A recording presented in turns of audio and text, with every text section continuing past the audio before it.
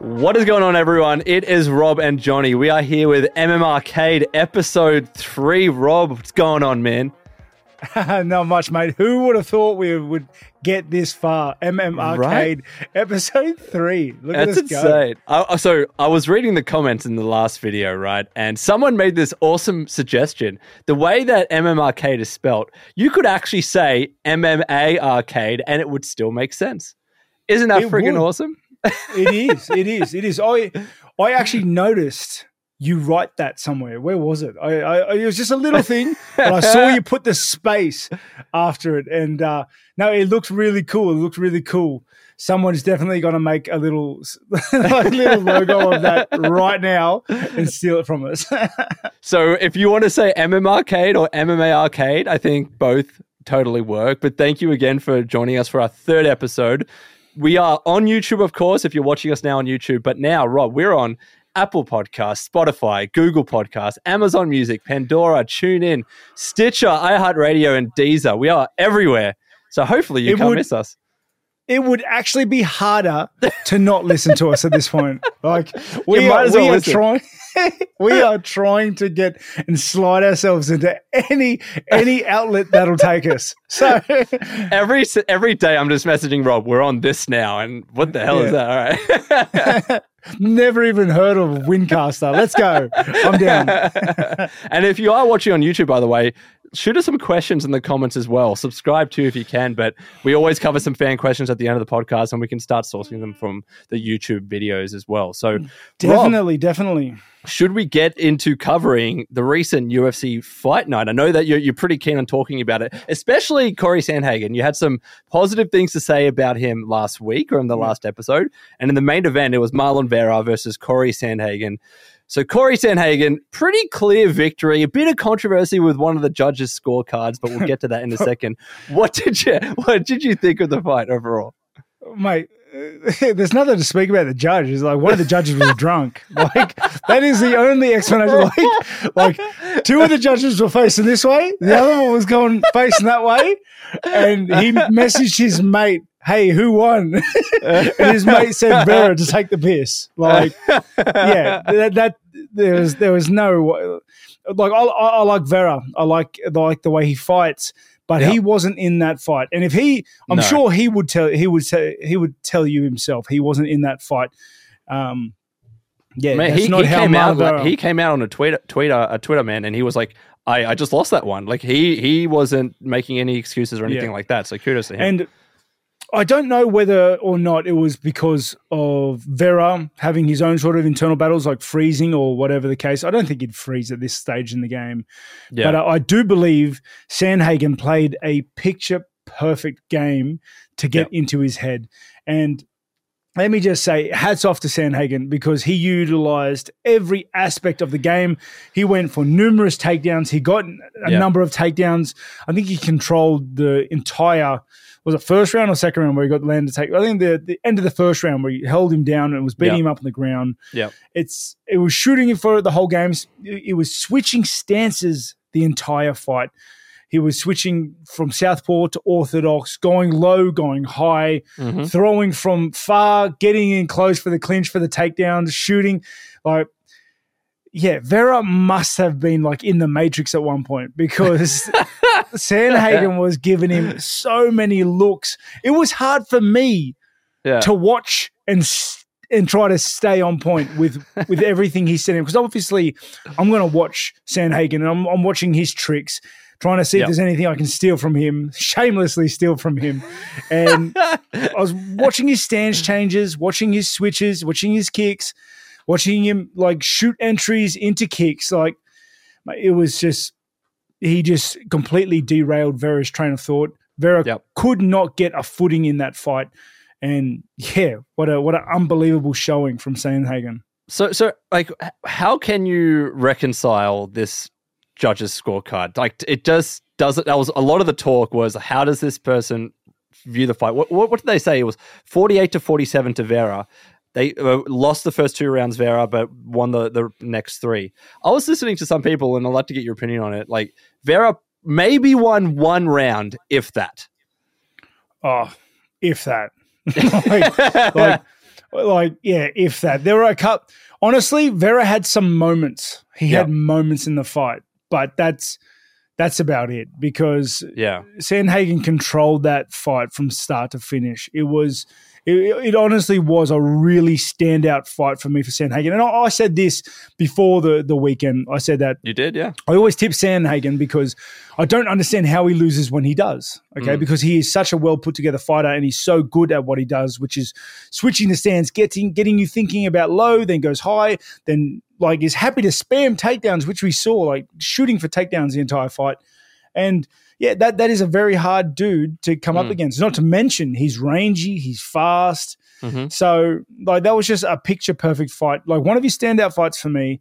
And yeah, I think he has to be, gunning around those real top contenders, especially considering he's already fought like everybody in the top three. Like, yeah, I'm interested in seeing who he lines up next. You can see he does want to just chomp at the bit and say, give me the belt next. But he is keen to like really try and dismantle some of those higher names. You would probably say that he probably needs another fight or another win, I should say, under his belt before he's able to pitch for the title fight, right?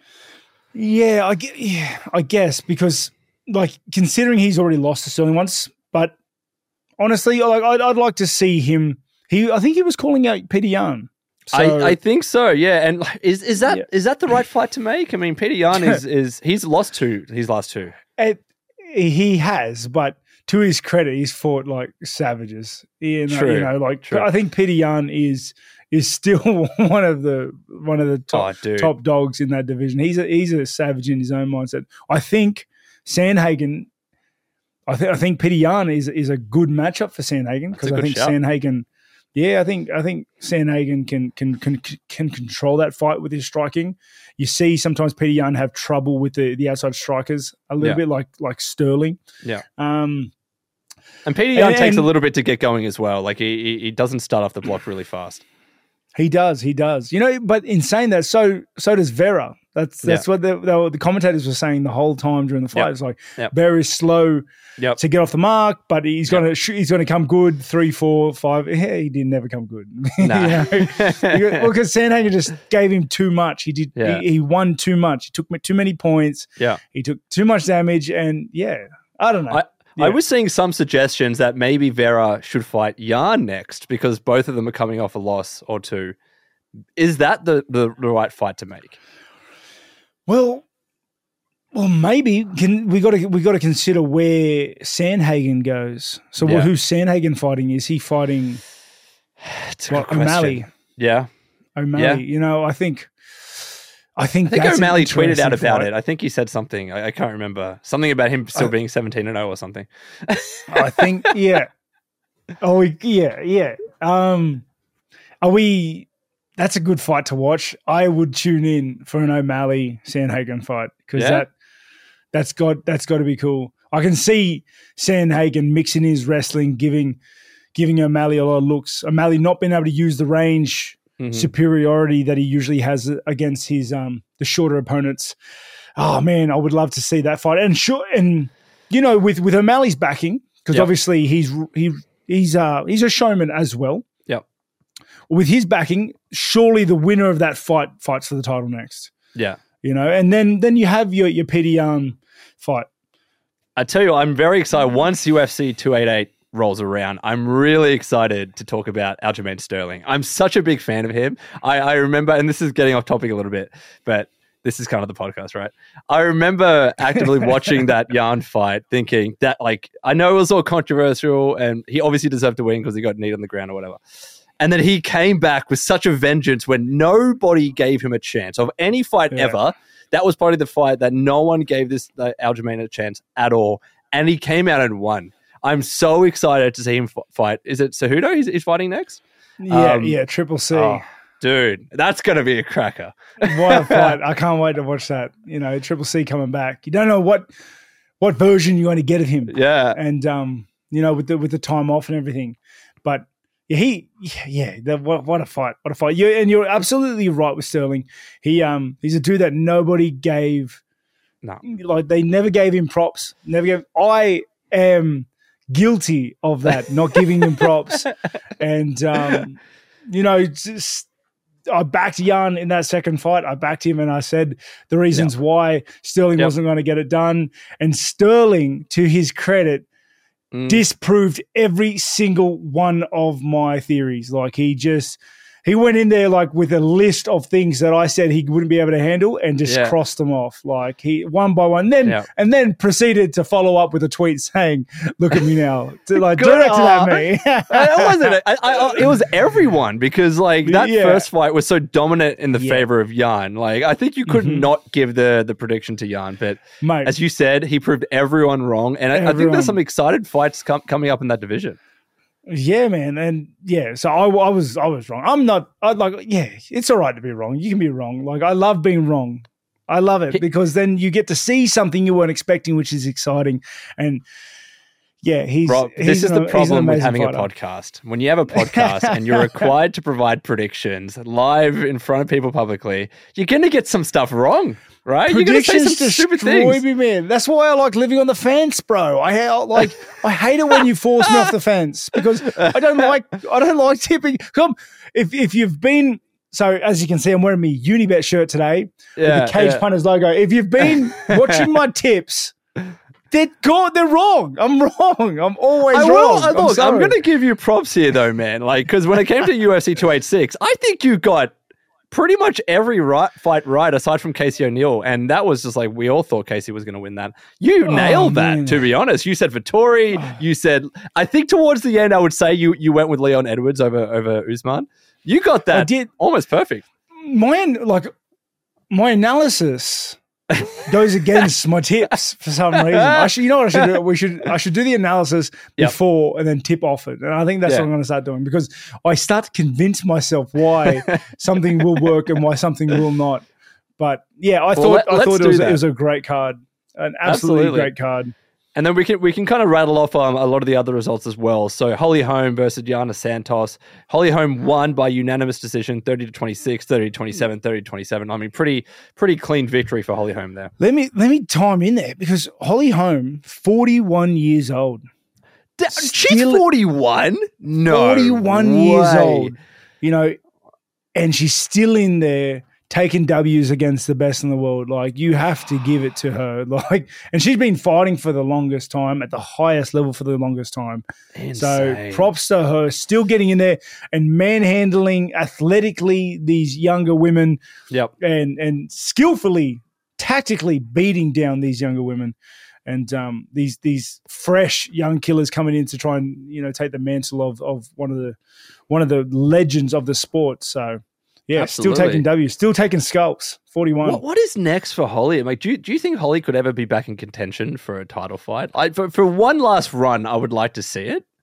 I think so. Because I think in the women's division, it's always there, isn't it? It's like I feel like in the women's division, once you reach a certain level, you're always only 2 fights away from the title. This is just how I feel because the women's there's so much diversity in there. There's so many exciting prospects that just tear through the numbers to get to the top. And then you have the dominant champions, which have fought their way through just about everyone on the list. Mm-hmm. It's I feel like any one of these women is just always 2 fights away from a title. And now Holly is but 1 fight away from the title, going off my theory, going off my little calculations, which come from nowhere, just here.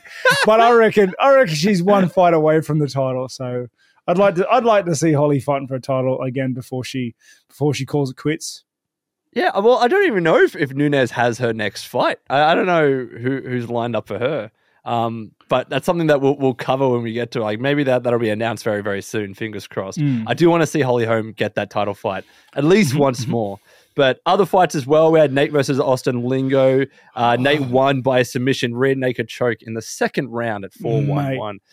Damn. That dude, he comes out of the gate angry, violent. Yeah. Like, I reckon when he was born with a frown. Like, he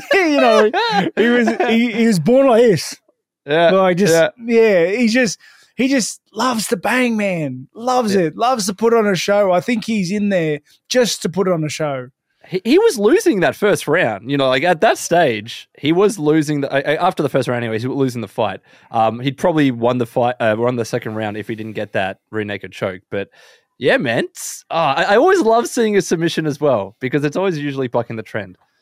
I like anybody that gets a submission by like starting with the hands. You know what I mean? Yeah. He's a dude bent on violence, and I don't think he starts slow. I just think he goes in with this pressure style of fighting, brawl style of fighting. When his opponents are fresh, like they still have pop in their arms, they still have speed on their side, like they're not panting it, and then they clash and they trade a little, and he gets hurt a lot of the times in round one. But then the guys he's fighting start to slow down, and he starts to really put work on him, and love to see it, right? Absolutely. And then moving on, we've got Andrea Lee, versus Macy Barber. She won by split decision. Macy Barber 29-28, 30-27, with the other judge calling it 29-28. What did you think of this fight, Rob? Oh, it was a tight fight. What can you say? Like both girls were back and forth, takedowns. Like, it was just a really tight fight. Yeah, like. It depends on who you're backing, but you can't really complain with the call. You wouldn't be complaining if the call went the other way. It was just one of those fights that was like a hair's breadth in it. And talking about, I mean, so you were talking about this before we started recording, and you really wanted to talk a little bit about Chitty. So Chitty against Albert, man. So split decision as well. Yeah, no, and I think he pronounced his last name Njokuani. That's how I'm going to say it anyway. Yeah. Duraev. Now I'm sorry, I said split decision. It was guillotine. Yeah. Sorry. I'm a fan of Chitty because his grappling coach Sergio Pena has always had time for me. He's a member of the team for the longest time. He was with me in the show that I filmed over there, The Ultimate Fighter. Yep. And we're really close, and that was a great fight for him. He got taken down in the first round, and it held down, and he convincingly lost the first because he spent a lot of time on his back in that first round, and then the second round and third round was back and forth. Okay, I think Chitty, and I think he was the faster guy. He was floating around, landing jabs, backing up, but I think that's the problem. Okay, the problem was he wasn't making Albert respect him enough. He wasn't making him pay for coming in, for trying to close that gap. And I think it came from the fear of getting taken down again. And and then that's what takedowns do to a stand-up fighter. Like they make you think. They make you hesitant, a little gun-shy. And I felt that from Chitty a little bit gun-shy in that second and third round, when I clearly saw he had the striking superiority. Yeah. So it's a shame for him, but like hopefully he does come back because now he's on 2 losses, lost previously against Gregory Rodriguez. Where does he go from here? Because it's tough. He's only joined the UFC recently, right? And now he's 2 wins, 2 losses. It's hard to say. Like the UFC, it is. Honestly, I feel like the UFC is the golden ticket. It's the opportunity of a lifetime for athletes like myself and many people like me. But it's hard. It's hard to, like, there's a saying, it's easy to get in the UFC, it's hard to stay. Because the UFC is the premier fighting organization in the world. It is. And once you enter that playground, everyone there is just as talented as you, just as fast as you, just as strong as you, just as skilled as you. And when you start going up against these higher level dudes, it's a game of inches, man. Yeah. And a close fight's a close fight, but it's still an L at the end of the day. And you need more W's than you do L's. How often have we seen this, man, where, fighters will come in, they'll be fighting in different leagues, undefeated or very few losses, and then sometimes they just get rattled in the UFC. They have a string of losses or they're 50-50 and then they end up getting let go. We just saw, I think it was 4 fighters just got let go from the UFC. I can't remember the names, but that's just happened recently as well. Yeah, and that's just the nature of the beast, man. Like I said, UFC is the premier fighting organization in the world. Yeah. So when you take that step to fight in the UFC, you are literally taking the step to fight the best in the world. Yeah. And it only gets harder. You enter the game, and hopefully you win. God willing, you win, and then you fight someone better. And you win, hopefully, God willing, and you fight someone better. And you keep doing that until you're the champion. Until all you have that, like, everyone surrounding you is like NCAA wrestling, Olympic silver medalists, like boxing gold medalists. Like, you're surrounded by killers. You're in the ocean, mate. You're in the surf. It's But it's also fun, because that's how you can make a name for yourself. That's how you can rise to the cream of the crop, the top of the crowd. I was listening to some commentary today about how, like, MMA math never works out. Like, it's all about matchups. It's all about fighting styles. You have someone that's really good against one person and not so good against one person. Like, the perfect example is Leon Edwards, Usman, and Colby Covington. They pretty much have this rock, paper, scissors thing going on between them, depending upon who they fight, right? Yeah. No, and that's exactly it. Like, I can use myself as an example. I'd like to think I match up very well against 99% of the division, 98% of the division now. You do, I reckon. But there's something about Adesanya when I fought him. He's a tricky fight for me. He's a long, slippery sort of fella. Yeah. and then you look at Adesanya against Pereira. It's the exact same thing. What's he, like, 0-3 now across all like kind of fight styles? He is. It's just insane. And I would like to say, you don't have to comment, I would like to say that you're a good matchup against Pereira, if that was to ever happen. I'd like to think so. I think I can, I think my diversity of skills and the way I can use my takedowns and entries and the way he stands and how fast I am at moving in. Yeah. I just think because he's less likely to lean away, because the way he stands with his legs a little closer, he can't get as far away as, say, Adesanya does. Because I feel Pereira is more offensive, whereas Adesanya is more defensive. And I think the offensive side of things works better in my favor. But fair. Hopefully we'll find definitely out in a couple of weeks. I was going to say, we're definitely going to talk about our predictions for Adesanya and Pereira in next episode, next week in episode 4. But to finish off the UFC fight card, this was the mistake that I made. So it was Pineda and Lutz. It was a guillotine choke submission in round 2 at 250. Anything to say about this fight, Rob? Where are we? It was just clean submission. Like what much more can you say? Pineda and Lutz. I can't for the life of me remember. I think, where was I? What was I doing? No, I had the fights on my computer on Sunday, but what happened? Something happened. What were you doing? Think back, Rob. I miss that. Oh, I know. I made pancakes. It was the fight before that. Like, it finished.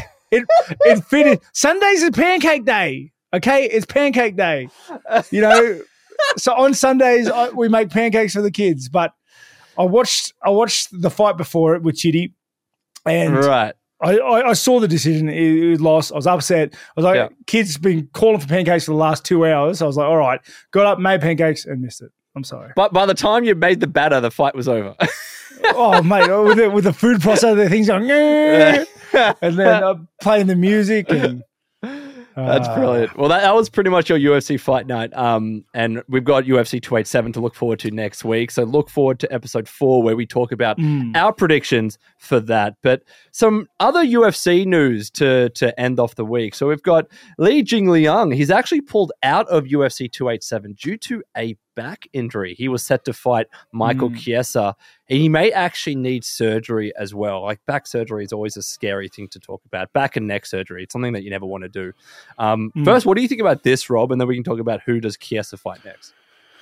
Well, I guess we're going to see whether they want a replacement to put in Lee's position to fight Chiesa. It's late notice. What is it? 2 weeks now. Yeah.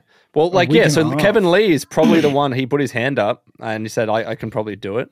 But I don't know. Kevin Lee, Chiesa, does Chiesa want to take that fight just for the sake of it? Maybe to get paid? I don't know. Well, if I was in Chiesa's shoes, I'd probably say yes, just because been doing like the camp's done at this point. He's fit, he's ready, he's on weight, and he only gets paid if he gets to the fight. So you know, like if I would, but it is dangerous. It all comes with risk. But I think like if Kevin Lee hasn't been training or comes in a little slow against Michael Chiesa, like Chiesa can take that fight and you know, get the W he needs. With Lee, in regards to Lee and his back, like, oh man, that sucks. Can't do anything if it's your back. You can't work around it. Can't take the fight. Dude. Like, the back injuries just cripple you. Like, literally, they suck. I'm someone that does deal with back pain as well, and literally everything that I read, it's back surgery is the last resort. Neck surgery is the last resort. It's not something that you want to do. So if he does actually need back surgery, it's once you do it, that your back's never quite the same. If you can try and avoid it as long as you can, you do it. But I guess in the UFC, like you're looking for a quicker recovery time, and sometimes I think surgery is necessary. Yeah, well, and there are some injuries you can fight around. Yeah, you know, and like especially how many fighters have a bulging disc? You know? Yeah, like to get all the way to the fight itself and then to have to pull out now, like, it is what it is. Like, it absolutely sucks for him. But the next topic that we have, so someone said that Alex Pereira could fight at heavyweight in the future. The reason why I wanted to bring this up is because why is that always the talk, Rob? Why is it always the talk about this fight? I wanted to move up to this weight. It's like Pereira is someone that has barely fought anyone in the top 5 in middleweight. And now there's already talks about him going up to heavyweight. And he would easily make that weight and probably be exciting. But whatever happened, just like fighting in your division? Like, I think the talk for him in particular is very warranted just because he's a huge He's dude. big. he is monstrously big. And he struggles with the cuts. I think he's 35 now as well. So the cuts aren't getting easier. Yeah. And, he's a big guy. I was surprised at how rough the cut was for him last fight to take the shots he did off Adesanya as well as he did, you know, and as well as just to hold up stamina and cardio-wise for the 5 rounds. So, I think the talk about him going to heavyweight is definitely warranted. I think he has to move up in weight because he's just a big dude. He's a massive dude. He makes Adesanya look small, and Adesanya's a big dude. Like I've been face to face with him a bunch of times. He's much bigger than he looks. I was going to say he's deceptively big because like on screen for whatever reason he comes up as a little bit more kind of a skinnier, I guess. People think he's like skinny and lanky, but no, he's a big dude for sure. Walks around 6'5", 6'4", something like that. Ridiculously tall. How do you think though? How do you think Pereira would do in heavyweight? Because like, I don't want to say it, but that's I know that he could probably fight more comfortably at that weight and in that division maybe, but that's a scary division to be in. It is because they hit so hard, but then you think like Pereira is going to be hitting that little bit extra hard, and his striking is world caliber. His striking would have to be literally one of the best in the world. So, I think he'd have a lot of success in the heavier weight divisions. It depends if he's going to make the jump all the way to heavyweight. I don't think that's the move. I think light heavy would be the way because I was going to say it's a big jump. Yeah. I'd say well away from John Jones because he is going to. That's what I was going to say because he's a mod. Yeah. I don't know who's going to be able to beat him. Well away from. Well, I've seen Pereira's wrestling, and I'm not going to say it's terrible, but you stay well away from John Jones. I don't know anyone in that division who would want to fight John Jones right now. He's just scary, dude. Oh, mate. Well, is that fight with Stipe happening? I don't know. It has to be the fight. Who else? I thought it was Jones fight? Yeah, I saw somewhere that it wasn't confirmed even yet. I don't think it is confirmed, but like I think it was Jones that called him out. Like at the event, the camera was on Stipe. Like that has to be the fight to make next because who else is it? With Ngannou gone fighting in boxing or whatever. I want to watch John Jones versus Derek Lewis. I want to see that fight. Interesting. I want to see that fight. I don't know. I just want to see it happen. Why? Because you think Derek Lewis could just throw a haymaker and knock him out? Well, that's the only thing Derek Lewis is going to do. That's what I was going to say. Like he doesn't have any other options, and he loves doing it anyway. What makes me curious is that I want to see how John Jones approaches that fight.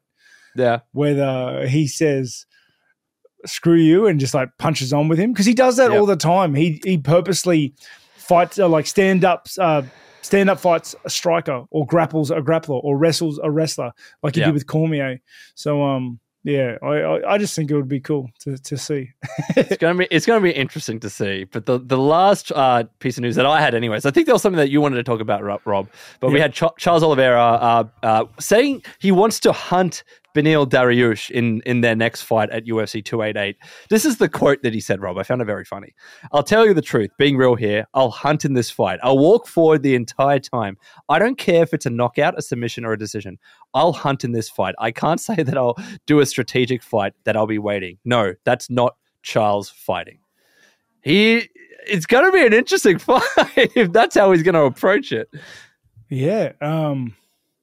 Yeah, like I'm interested in seeing that. He does get dropped in most of his fights, but right? like let's just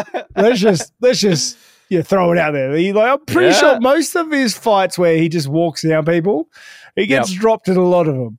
You're right. Granted, he still wins all those fights, but I have seen him get dropped in pretty much every fight since he won the belt. Man, I'm thinking of the Chandler. That's the first fight that comes to my mind is Chandler. When, from memory, and correct me if I'm wrong, it was like round one, Chandler was scary, like almost knocked him out, and then Oliveira, out of nowhere, pulled out the win. Yeah, that's the typical Chandler fight, the typical Chandler breakdown. Round one looks like he's about to go to jail, and then round two, he comes out a little bit slower. But it happened in the Gaethje fight. It happened in the Islam fight. Yeah, he just he has a habit of getting caught and getting sat down for a little bit. Granted, still wins a lot of those fights. Yeah, but I don't know. Let's see how it goes then. I don't know if the game plan would be to walk him down. I would, I wouldn't approach it like that.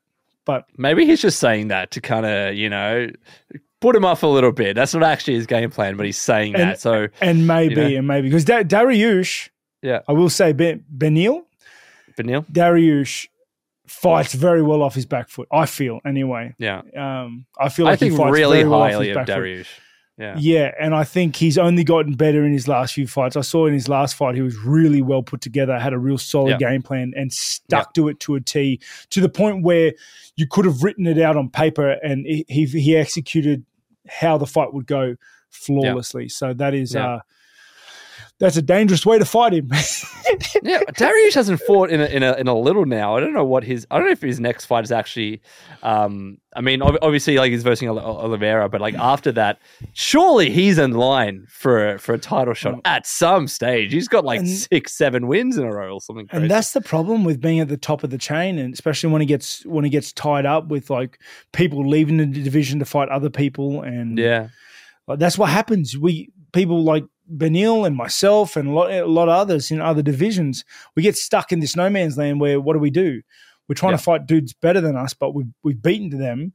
Or do we fight guys lower than us just to kill time until we can get another shot at these guys coming back? Yeah. These champions leave in weight divisions to fight other champions and rematches and stuff like that. It really does tie up divisions. Sure. But it sells cards. It's exciting. As we said the other week, this is all a business, so I totally get it. But Rob, what was the news that you want to talk about? You were talking about like a knee bar or an arm bar or something? Yeah, so there was a knee bar on Mokaev, which looked absolutely terrible. But he didn't tap. He didn't tap. And I was like, one of the guys in the YouTube comments said, like, mention it, bring it up. And I thought I'd bring up knee attacks in general. Now, if you've ever been put in a knee bar or specifically a knee bar, they don't hurt really. They don't really hurt. It's more you're just afraid. Like that it's doing damage. Yeah. And you're afraid of like what that's going to be, but it doesn't actually hurt. You see a lot of dudes in fights. Like if you're just committed to not tapping, Yep. you know, and you're like a little bit unhinged, like you can see these guys just live through taps, like live through the breaks. It's like the elbows and the forearms and the kimuras, the shoulders that I don't like seeing because those things break stuff. But yeah, knee bars don't hurt. If you've been put in one, you'll know it doesn't really hurt. You don't know when you should tap. It's just more the fear of what is going to happen that gets you tapping. And I say this from experience. Like I've been put in a knee bar and I didn't tap. And I managed to get through the fight and won the fight, thankfully. Yeah. But I was on crutches afterwards. What happened with you? Were you like, that was a break or a tear or what happened? No, I was put in a heel hook. Okay. And I just didn't tap and I was just like trying to backhand the dude whilst it was on. Yeah. Just tearing everything in my knee. And Far out. That just sounds painful. I'm wincing thinking about it. It doesn't really hurt. It doesn't really hurt. It's but not with the adrenaline and everything. And then once the ligaments are gone with certain locks, like you can't really do anything more. Like all you can do is let it go. Damn, man. So that's pretty much all our UFC news. We didn't quite hit the 30-minute. We're at 36 minutes. I know. We went over one more thing. Yeah, sorry, I forgot. Someone said that Chimaev said that they offered me a fight and I turned it down. I didn't want to bring this up because I wasn't sure if you wanted to, or allowed to talk about it. I have no idea, man. So go on. Say it. I was never offered a fight with Chimaev. And that's that. Okay. That's that. Is that all you want? That's it. That's it. I haven't been offered any fight. Like I've been just waiting.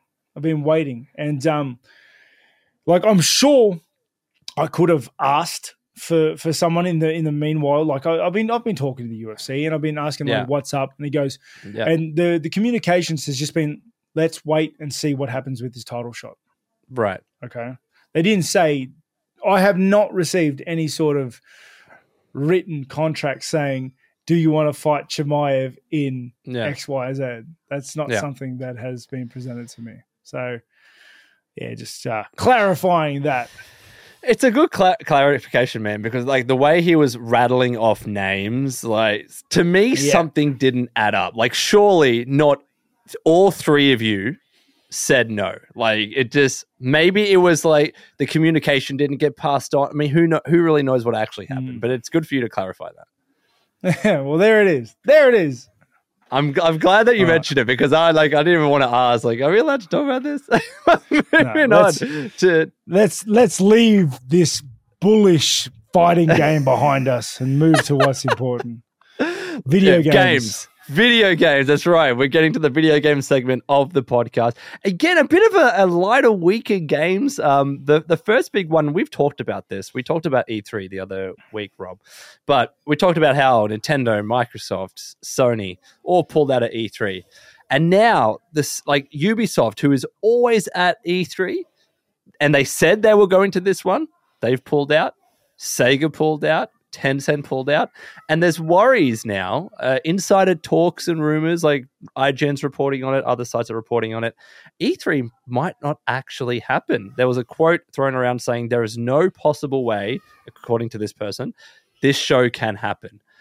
I was getting a little sad because I like the idea of E3. I like the event. I have so many fond memories of just sitting and watching everyone's press conferences and all the announcements under the one banner. And I've been to 2 E3s. It's awesome.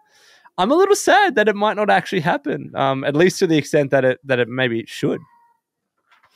It's just a changing of the guard. I think it's like COVID really opened the door to those virtual events and virtual, what are they? The virtual concert halls and press conferences. Yeah. And I think it's so much cheaper for these developers, especially the like obviously they're AAA, but not as AAA as the rest of them. You know, So it just, and as well as it's a lot of money. Yeah, and you see a lot of it's almost like a domino effect. You see all these big names dropping out. Yeah. And it's kind of like, well, if they're not in it, I don't want to be in it sort of thing. Yep. Yeah, it is sad, but it it makes complete sense. So it might just be a change in the guard. Yeah, well, as you said, Change to the Guard is a perfect phrase because you've got the Summer Games show. This is the one that Jeff Keighley hosts, and that's the one that's getting a little bit more of attention. It's very funny. Every time there's news about E3 potentially being cancelled, Jeff Keighley, who runs that show, always comes out with something a little bit snarky and funny to say about it. But it's looking like if you wanted to go to E3 or view E3 in any capacity, it's probably not going to be the show that you thought of. But next, we've got I do think though, quickly on E3, is that if they pull the show, which they might, they will in the next year or so bring out a new show without fail. You reckon? Like the same organisers would bring out a new show? I don't have to be the same organisers or branch organisers or something like that. But that's just we seem to always loop ourselves. Like we repeat ourselves. It'll be like, why have we never done this before when this is all we used to do? And I can see them bringing the show back once we haven't had it. But who knows? Maybe they're going to bring it back and call it 3E. No, I think you're right because things come in cycles, right? I remember E3 years and years ago, it was like this completely different thing to what it is now. Yeah. And maybe this is just the time for E3 and the organizers. Nerd convention. Yeah, maybe they just need to go away for a few years. Go away and maybe the heart grows fonder and then everyone's like, you know what I really miss? I really miss E3. And then all these publishers are like, yeah, you know what? Because everyone's holding a press conference nowadays. There's Sony's doing one every 2 or 3 times a year. Nintendo's doing all these Nintendo Directs. And maybe individually they're not hitting as hard as they wanted them to. So E3 is a good way for that to come back. I don't know. I mean, who really knows what's going to happen in the future? I was just getting a little bit sad because I was actually planning on going to E3 this year. I was like, you know what, I could do it. But then I backed out. Yeah, I can. Yeah, the nostalgia and I guess just the feelings for the show. It is a special thing. It really is. I'm trying not to think of it, to be honest. You get sad thinking about it, Rob. Yeah, because it is. Change is always a little sad, but I don't know. Yeah. Bloody the pandemic did this to us. It did this to us. But speaking of change, the PS5, apparently there might be a PS5 Slim coming. There's been a lot of rumors, Rob, for a while. So you have the disc version of the PS5. That's the one that I have. Mm-hmm. You have the digital version of the PS5. There's been a rumor for a while that they're coming out with a PS5 with a detachable drive. So you can buy this unit, and if you want to be able to play Blu-ray games that you buy physically, you can buy this separate unit to attach to your PS5, and then you can play those discs. And it's a way to, I guess, keep the cost down. If you're someone that doesn't buy discs and you buy all your games digitally, you don't have to buy that attachment. I think it's pretty clever because if they migrate all PS5 units to that kind of model, it would probably be more cost effective in the long run. But apparently it was an Aussie retailer, The Good Guys. They had a little bit of a page that went up momentarily that was mentioning the PS5 Slim. Quote, it was a new look, slimmer PlayStation 5. So we don't know whether that's just getting ready for it or maybe they actually do have info and they maybe accidentally leaked early. But Rob, do you have a PS5? I haven't asked you yet. Mate, I do. I have a PS5 and an Xbox. Yeah. Do you have the disc version of the PS5? And I got the first edition that came out. And I got to say, PS5, Sony are really milking this PS5, aren't they? let me just. I'm just going to. This is something I believe in. I think if you're a disc user, if you are a user of the Blu-ray discs and you like putting the discs in and you like putting them on your shelf and stuff, brother, it's time to leave that behind. It's time to get. It's time to break. It's time to change. It's time to change. The age of the disc is over. It is, and the sooner you come to grips with that, and you just go digital, the better your life will be for it. Okay, because I was a big believer in discs, and I had some games on Steam, and I had some games on this. And even reading. So I have a massive library of a lot of books. Used to go all the way in the city to buy my books.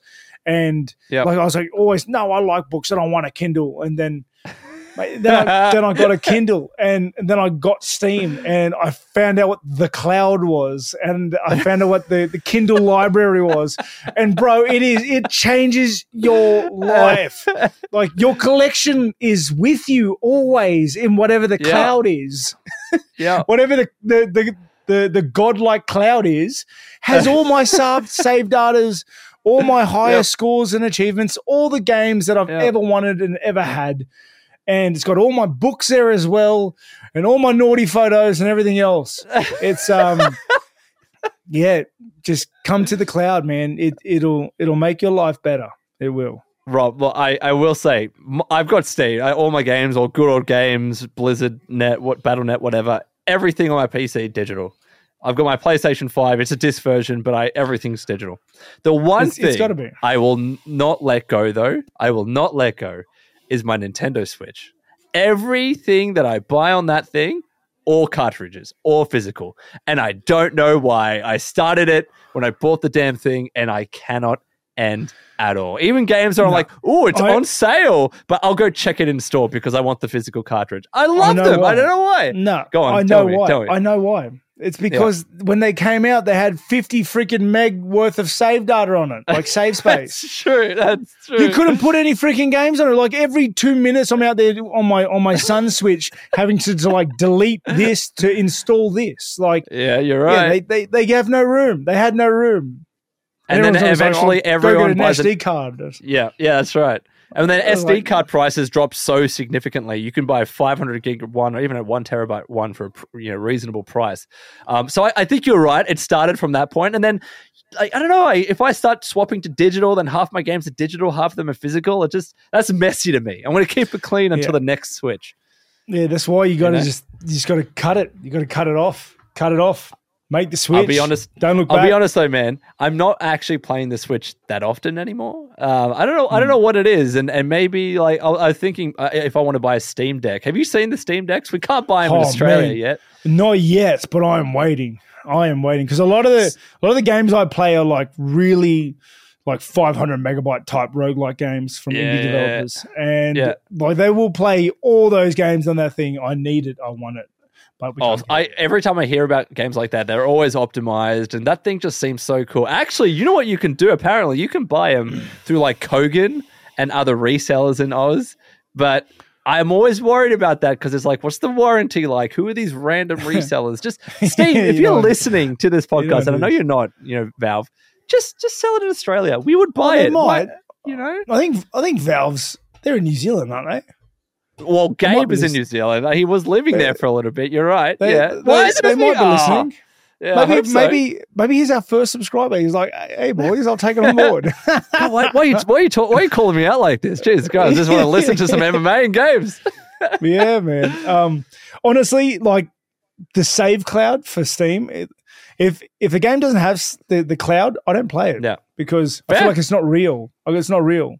Yeah, because on computer, you can go into the save files and do all sorts of shenanigans, whereas with the cloud, there's all honesty in the cloud. There's one thing that I do, and we'll talk about it in the what we're playing section as well, but I've started a new playthrough of Fallout 4, and you know how long it takes to freaking do it, your character customization and your face? I always want my character to look like me. I spent like 3 hours one night making my character in the save file look just like me. And I've saved that save file ever since, and I'll always bring it up whenever I want to start a new playthrough, so I don't have to do that thing again. And it's the beauty of Steam save files and the cloud, because whether I delete it, move to another PC, whatever, that save file will exist forever. Yeah, you've got a footprint in history. Absolutely. Hey, who's your romance in Fallout 4? Oh, Paladin Dance, man. Paladin Dance is the best. Really? Like the big power armor dude. Absolutely. Paladin Dance is the best NPC in that game, bar none. None. What's the junkie chick's name? What's her name? She's my favorite. I don't think I ever actually got her as a companion. I think it starts with a C. Caitlin? Damn it. Kate. You're right. Yeah. We're both close there. It's Kate. So you got a few companions that aren't quite companions like Dogmeat, who you can still have other humanoid companions. But you got Kate, you got Paladin Dance, Deacon, Hancock, McCready, Nick Valentine, Piper. I like Piper. Don't get Piper's me wrong. I definitely right. like Piper. Well, yeah. No, I like the junkie chick, but she's wicked. Like Kate, Yeah, she's crazy, and like her, I feel like her companion quest was the most wholesome one. It's the one that drew me in the most. It's the one. It's the only one I can remember right now. It's like you take it, you follow her, you make some decisions, you help her get clean. She changes. It's great. You know, the old rough and tumble junkie chick like falls in love. It's a bit of a romance. There's a bit of a romance there. Bro, you're having feelings for your digital companion, right? Oh, dude, I immerse myself into these games like you would not believe. But hey, you tell me you're playing on survival though, right?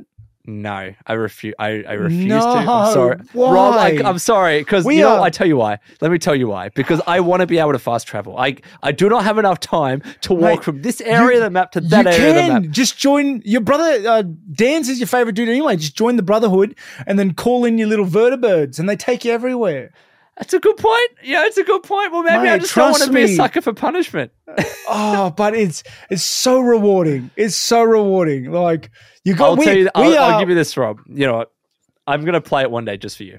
We're hosts. I'm gonna play through. Yes. MMArcade. Yes. You know, we have to lead by example, and I feel like survival is the example. Like, trust me, I get it. Nothing is worse. It's intimidating, Rob. Let me tell you, when I spend 2 hours making my character, like yourself, and I get through the first cutscenes and everything, and then I go down to Red Rocket, and then I start making my way into the city, and then accidentally step on a mine, die, and have to create my character again because I haven't slept yet.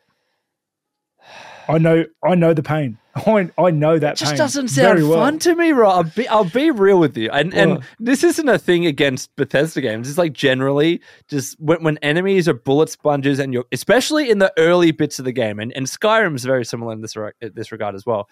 When you play on very hard, the early part of a game is a slog until you can get your character up. And Skyrim, you do your sneak archer, and then you're playing very hard very easily. I've done this on Fallout 4 and Skyrim. You play initially on normal, and then once your character gets a bit good, you swap to very hard, and it's actually not that hard because your character's built up. I just don't want to go through that opening 5 hours where I'm getting my ass handed to me. You know I am the defender of Bethesda. I love their games, and I will happily I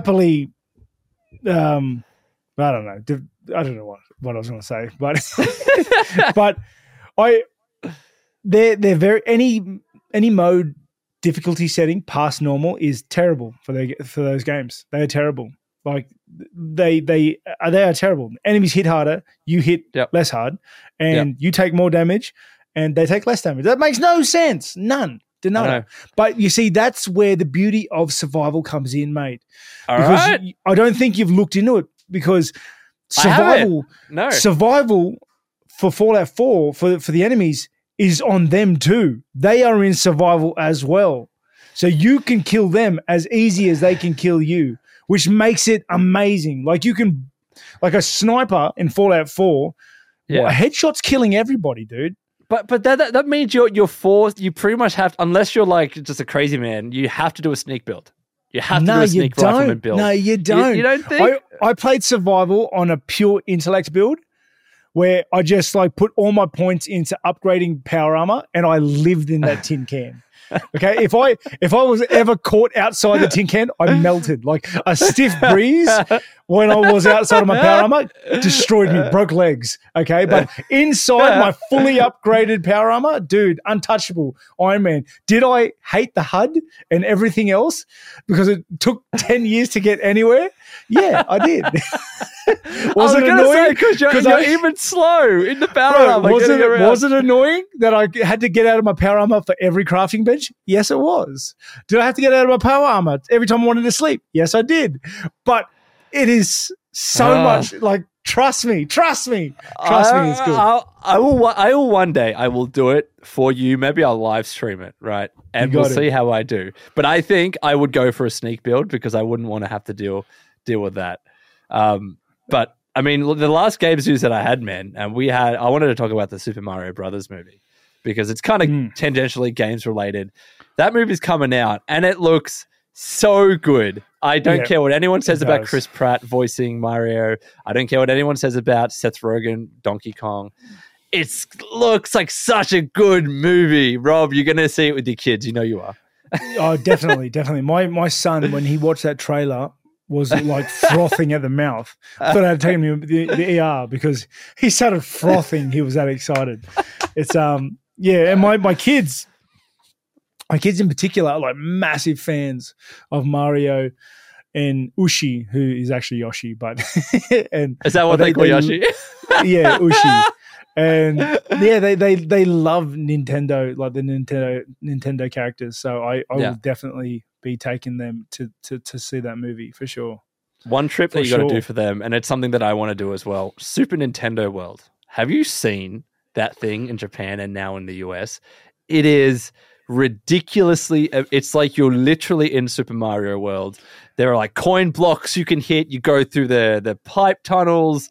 There are rides of like Mario Kart ride. It looks so cool, man. It just my inner kid would come out if I ever went. Yeah, that's the next family holiday when I can, like, once the batteries are recharged and I've earned some money to be able to afford the bloody thing. It's when I've actually fought in a while. That's the family holiday because I personally love Japan. We were talking about anime just before we jumped on. I'm a massive anime fan. I've been to Japan like 4 times. I just love it. So that is the family destination of choice for next trip for both of us. And now we're moving on to what we're playing / watching. We decided, like, you know, because some weeks I like to watch a lot of anime more than I play games. So we'll have this as a dual section. So Rob, what are you playing or what have you been playing this week? I've been playing, and I mentioned this before, I like roguelikes. Okay, now quick tidbit on roguelikes.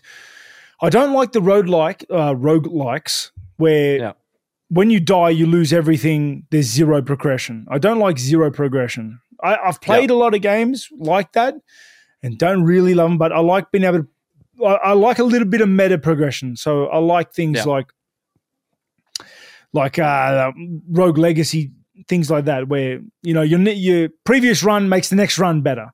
So there is a game, probably the best roguelike, or one of at least, that I've ever played, and it's called Rogue's Tale. Don't know if you've ever heard of it. It's a 2D. It's a 2D game. It is turn-based. It is a roguelike. It is brutally hard, and you can unlock challenges during your run, which makes your next runs better. But it is. I just feel like the system they have, and I don't know, just the features they have, the way they make it work, flow and seam together is so well done. It's amazing. So you go down the dungeon, you loot it, you kill things, you get stronger, you leave the dungeon, you sell things, you take up quests, or you just jump back down in the dungeon and rinse and repeat, and that's it.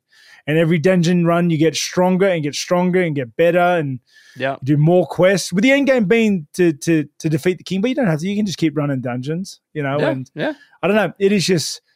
I've spent so much time. They've got a new DLC coming out on the 10th of April. And, they do. The Horde DLC is it called, right? No, the next one's called the Hideout. The Hideout. The Horde was a lot of fun. Brought in a lot of bloodlines. But mate, for such a simple game, it is. You can lose yourself a lot of hours. You see in the comments, like people have rated this very highly, but you see in the comments, like the dudes that are commenting are like guys with 522 hours. 600 hours, 200 hours. And there's nothing kills me inside when I see like, hey, top game. Love this game with all my heart. And then it's like 32 minutes. Like, what are you talking about? Like, shut up. Or even the dudes that say like, this is an amazing game. It's like 2 hours. I don't want 2 hours. I want to lose my life in this, you know? You know what the opposite of that though is, Rob? It's the guys that put in like 1,000 hours and they're like, this game sucks. Then why the hell did you put 1,000 hours into it? I love those. Well, you know those dudes are being smart asses. I love those dudes as well. 100% they are. There's no way, you know? Yeah, it's like the guy with like 3,600 hours and he's like, it's all right. You just Love do those guys. to have a bit of fun. Or- But you know let's what? just No, say- if you are doing that, but shame on you because the developers deserve the good review. Can we admit though, the Steam comments is the best place for Oh, any, it's great. like it is so much fun to go through. Like Yeah. so much fun to go through. Well, maybe that's a segment what we can do one episode, Rob. You can pick funniest the Steam game that you're comments. I paying. think Yeah, so. because you're usually playing games and roguelikes that I'm not playing. So I'm going to go through the Steam page for every one of those games and I'll pick out the funniest quote. That's what I'm going to do next time. I play all sorts of weird games. Like a lot of people don't know what I'm playing. So I'm a big fan of the indie games and a lot of people don't play those. But. Nice.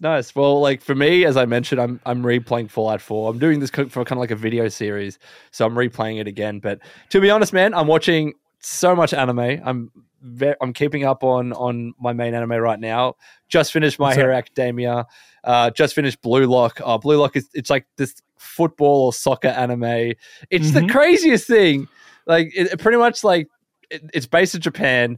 They want to try and get Japan to win the World Cup. And they get a bunch of high schoolers, they put them in this program in this building called Blue Lock, and they throw a bunch of crazy challenges at them to try to find the best striker in the world. It is so engrossing, so good. Rob, I think you said you liked soccer last week. Yeah, but have you seen many sports animes? Because I feel like a couple, yeah. I feel like once you've seen a handful of sports animes, like you've seen the sports anime genre. Like I find a lot of them really don't stray from the mold too well. Like I watched that Ace Diamond with the baseball. I watched that. What's that volleyball one? Oh yeah, I know. I watched that one. I watched Hajime no Ippo. I watched. What's that? There was an ice skating one I even got into, which was pretty good. What anime are you watching, Rob? There's an ice skating one. I forget what it's called. I'm trying to search it up now. Ice skating anime. It was all right. It was all right. It was all right. But I'm not a massive fan in sports ones because like they animify it. That's a word I just made up. They animify it, so it's like the dude kicking a goal is like Super Saiyan Goku, right? And give him all the effects. What else did they do? Like, here's the thing: you can't, because it's a realistic sport. If you're doing an anime about a sport, you have to play it up a little bit, right? And even Blue Lock does this. It looks like they're powering up. There's flames coming from their eyes. Yeah, there's one guy that's like, I have a monster guiding me, and just shit like that. Yeah, but that's the thing. Like, why when you have literally the limitless of your imagination to work with? Why are you choosing soccer?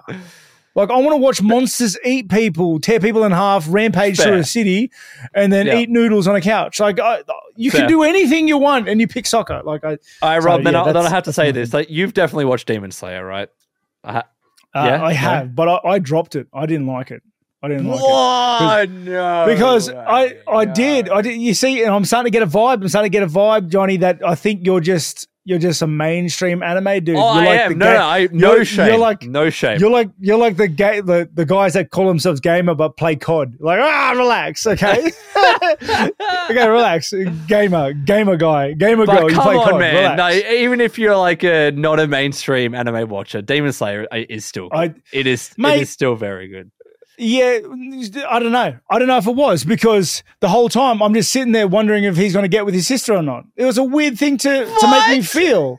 It's a weird thing to make me feel the first every episode of that season. It was a weird thing, you know? How did you get that up? Look, the interactions are weird. The interactions between him and his sister are weird. The interactions in anime generally are weird. All right, here's one. But that one's weirder. No, I tell you one that's weird, and I don't know whether you consider this mainstream. Have you watched Black Clover? Black Clover is the one about the wizards. Probably got probably some of the best opening and ending songs of any anime. But continue. I love Black Clover, man. Like, and the movie's coming out this year. So excited about it. Yeah, the whole thing about how the dude has this weird thing for his sister. Is it a clear example of that? Like, anime just gets weird, and it's like you're hoping no one's watching over your shoulder when you're watching it on a train. Yeah, but his sister's not a main character though. Whereas, like, how does that make a difference? It's still the relationship. Demon It's Slayer, weird. She's riding on his back the entire season. They In a have box. weird little In a interactions. Every episode, there's a weird interaction with him screaming her name or her screaming his name or trying to eat someone. I don't know. Well, let's go about demons. It was weird. It was weird. Plus, Right, also, then like I don't really dig anime where the main character's a kid. Like, and he that's like all of anime. They're always a kid. I understand that, but year-old. like there's like a gradient, okay? And I feel like I like My Hero Academia. I really liked that the first couple seasons. I dropped it in the third one because I feel like they had just really squeezed the trope for all it was worth. In the first and second season of My Hero Academia, there were some scenes where he's like him and All Might are like crying or whatever and making that moment where he's succeeded or something that made me feel something like shit. That was cool. Gave me goosebumps type. Like season 3, he's just screaming and crying still. Like, why are you still effing crying? Why are you still crying? It dipped a bit there. Sure. And then he stopped using his hands and started kicking. And I was like, why is that your thing now? Like, fix your hands up. Can I say, Rob, if you can find it in yourself to push through those seasons, the latest season is actually very good. It is like I'm thinking about it. You need to. Man. He's in his like. I don't want to give away too much. Obviously, don't give away anything. I will get in. Right. I will get back. Then I will say, like, you call me a mainstream anime fan, and I am, right? What would you recommend for me to watch? That's not mainstream. Konosuba. Okay, I've been told to watch that many times. It might be mainstream at this moment, but probably the amount of fan service in it keeps a lot of mainstream people away from it. But it is just funny. If you want an actual laugh your ass off type anime where it is just funny as hell, watch Konosuba. It is hilarious. Absolutely hilarious. I'll get it up to Crunchyroll. If you want to watch something cool, like dead set really cool, I think Gate. It's called Gate. That is just cool, dude. It's like Japan, like a portal opens to Japan to a fantasy world. Yeah. The Japanese army goes in. And you know how you always wonder who would win between machine guns and dragons? Brother, machine guns win. mate, machine guns win. Helicopters win. Fucking fighter jets with missiles win, okay? It is just so cool. So cool. A little bit of fan service in that as well. I don't know if you're picking up a trend here, but I definitely am. I tell you what, I will add it to the list. And I really like if it's an anime that only has like 1 or 2 seasons. Like this is the why I've never watched and I've never bothered watching freaking One Piece and stuff. If it's so long as it's 1,000 episodes, I'll watch it. Mate, nobody's got time for those. I hate any anime with any anime with a filler, bro. Like if your anime needs fillers, like I agree. I don't have time for that.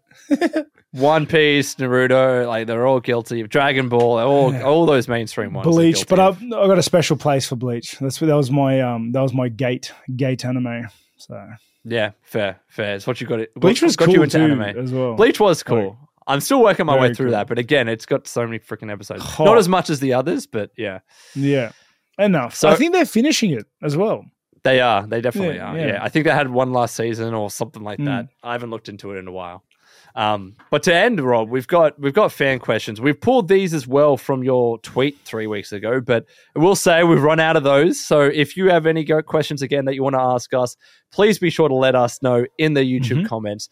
But the first question that we have is from @Charles 19943140. You remember last week you talked about how the guy was like, I'm going with MMA Fighter 1.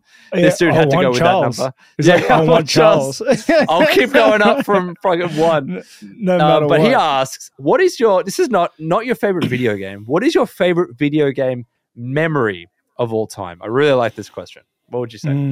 Memory. I don't know if it was my favorite, but definitely probably my most impactful was when I finished Final Fantasy X.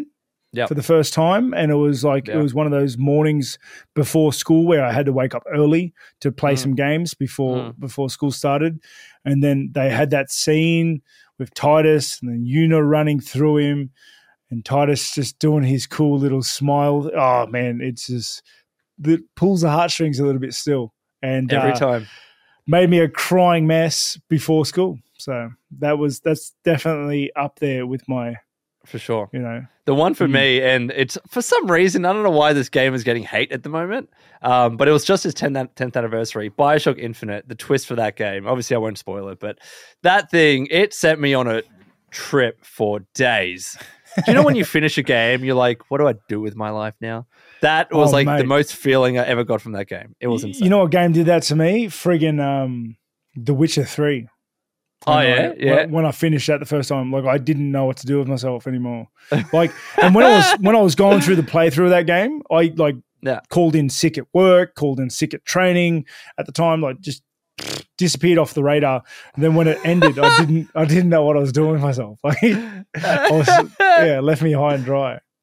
That's brilliant. Next question that we got is at MMA Bros Podcast. Shout out to your podcast. Who wins, Rob? Robert Whittaker today or Robert Whittaker making his UFC debut? I thought this was a fun question. Today, Rob smoked old Rob. Old Rob was just terrible and just as chinny as old Rob.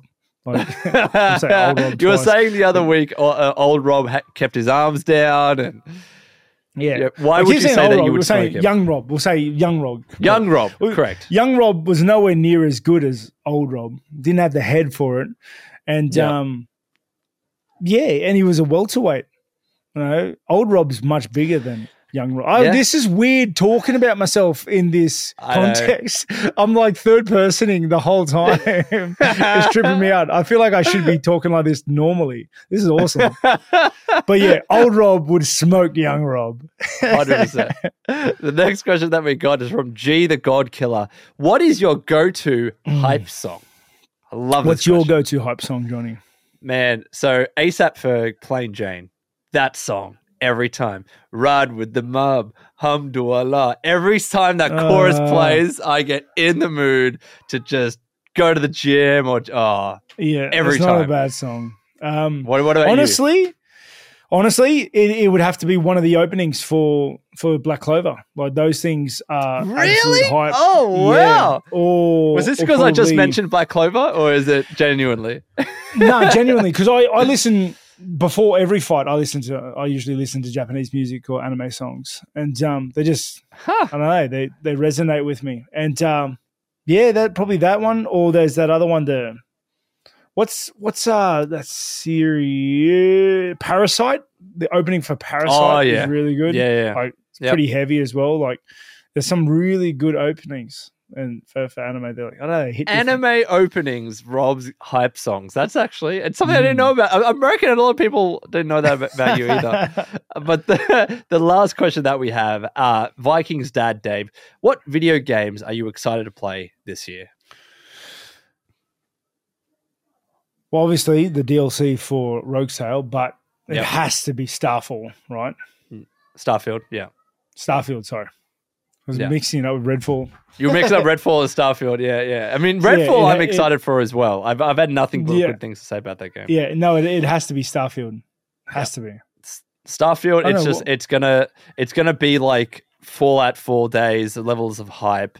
It's just a game that you're gonna be able to lose yourself. I'm so pumped for it, man. I cannot wait. Yeah. I'm taking time off work. Put it that way. Oh yeah, I mean, hopefully my boss isn't watching this, but I'm trying to. He's watching. My problem is I'm going on a holiday before I come back, and then Starfield's on, so it's like I have to take off leave again. But it's one you have to, because there's going to be so much content. You have to, or just go lick train poles to contract something. To get sick. You'll have to get COVID or something. Well, maybe I'll get it on my trip on the way home. Like, well, what do you know? Now I got to play Starfield. Sit real close to people. I will say though, one that I'm excited about, and it was in the news this week as well, is the new Legend of Zelda game, Breath of the Wild 2. I think it's not called Breath. It used to be called Breath of the Wild 2. It's called freaking Tales of the Kingdom or something. We were saying before, Rob, like you played the first Breath of the Wild. What did you think of it? I really loved the ability to be able to go straight to Ganondorf's castle and start. Did you do that? Like, legit? Yeah, bro. Like it was just so much fun because like you just had to farm those lizard dudes for like the special arrows to be able to fight him, And like, you're such a sucker for punishment, man. Well, no, because like you leave that place with weapons that run through the entire game. Like it makes the entire game easy. It's so much fun. I just like doing that. But hated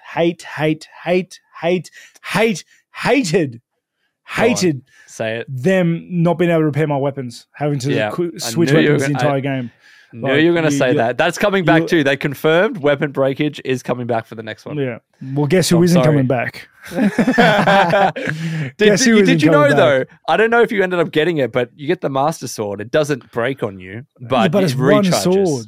It's one sword. Yeah, but it's the Master Sword. I mean, every other Zelda game is one sword, right? True, it is late game, and you have to do certain things to get it. I ain't got time. I still think it was different. Like, the one thing that I will say, as much as I loved that game, is I miss like dungeons, like traditional Zelda dungeons where you would go to the fire temple and the water temple. That didn't really have it. You had the shrines instead. But I'm very excited for Tales of the Kingdom as well. But Rob, that's us for episode 3 of I want to say MMA Arcade. I like it. Yeah, look at us go. MMArcade. I've been practicing too much. Yeah, I've been practicing too much the other way now. I can't say it the other way. MMArcade. MMArcade. Look at an hour, 16 minutes and counting. Like they're getting longer. I don't like the direction this is heading. I really wanted just to hit out 30-minute episodes. So it was the problem is because we start recording. It's 9 p.m. now, so like you're getting close to your bedtime. You're tired, and I still have to edit this afterwards. So and I just keep talking crap. Perfect time. Well, like this is the perfect time. Like everyone in the comments, literally, like you can't go shorter than an hour. So we're gonna have to stick to this, Rob. We set the expectation. Oh, here we are. Let's go. We'll do it for yous. Absolutely. But thank you, everyone, for if you're watching or listening up until this point. We are on YouTube. We're on Spotify, Apple Podcasts, everywhere. All the links in the description if you're watching on YouTube. Rob, good luck with everything. Good luck with watching all your crazy anime and playing your roguelikes. We did it, mate. We did it. Episode 3. Look at us go. We're almost at a month now, and then like they say, you get past that first month, and then you definitely know you're committing to something. Yeah. Do we have enough listeners now for me to stop fighting? I keep asking you every week. Every week, I'm like, can I stop fighting yet? Literally before the start of every recording, that's what Rob says. This is the first time he said it live on the podcast. We've been talking about, like, do you start the Patreon and all that? We're building. We're going to get there. We're getting the channel monetized soon, hopefully. We're making big moves. That's it. You won't have to see me out there swinging these hands anymore. But thank you, everyone, for watching or listening. It's been a pleasure. Rob, join me next week, right? We're going to be back. Always, mate. Weekly. Your weekly MMA and video games podcast. But until next time, take care, everyone, and we'll see you soon. Take it easy. Peace.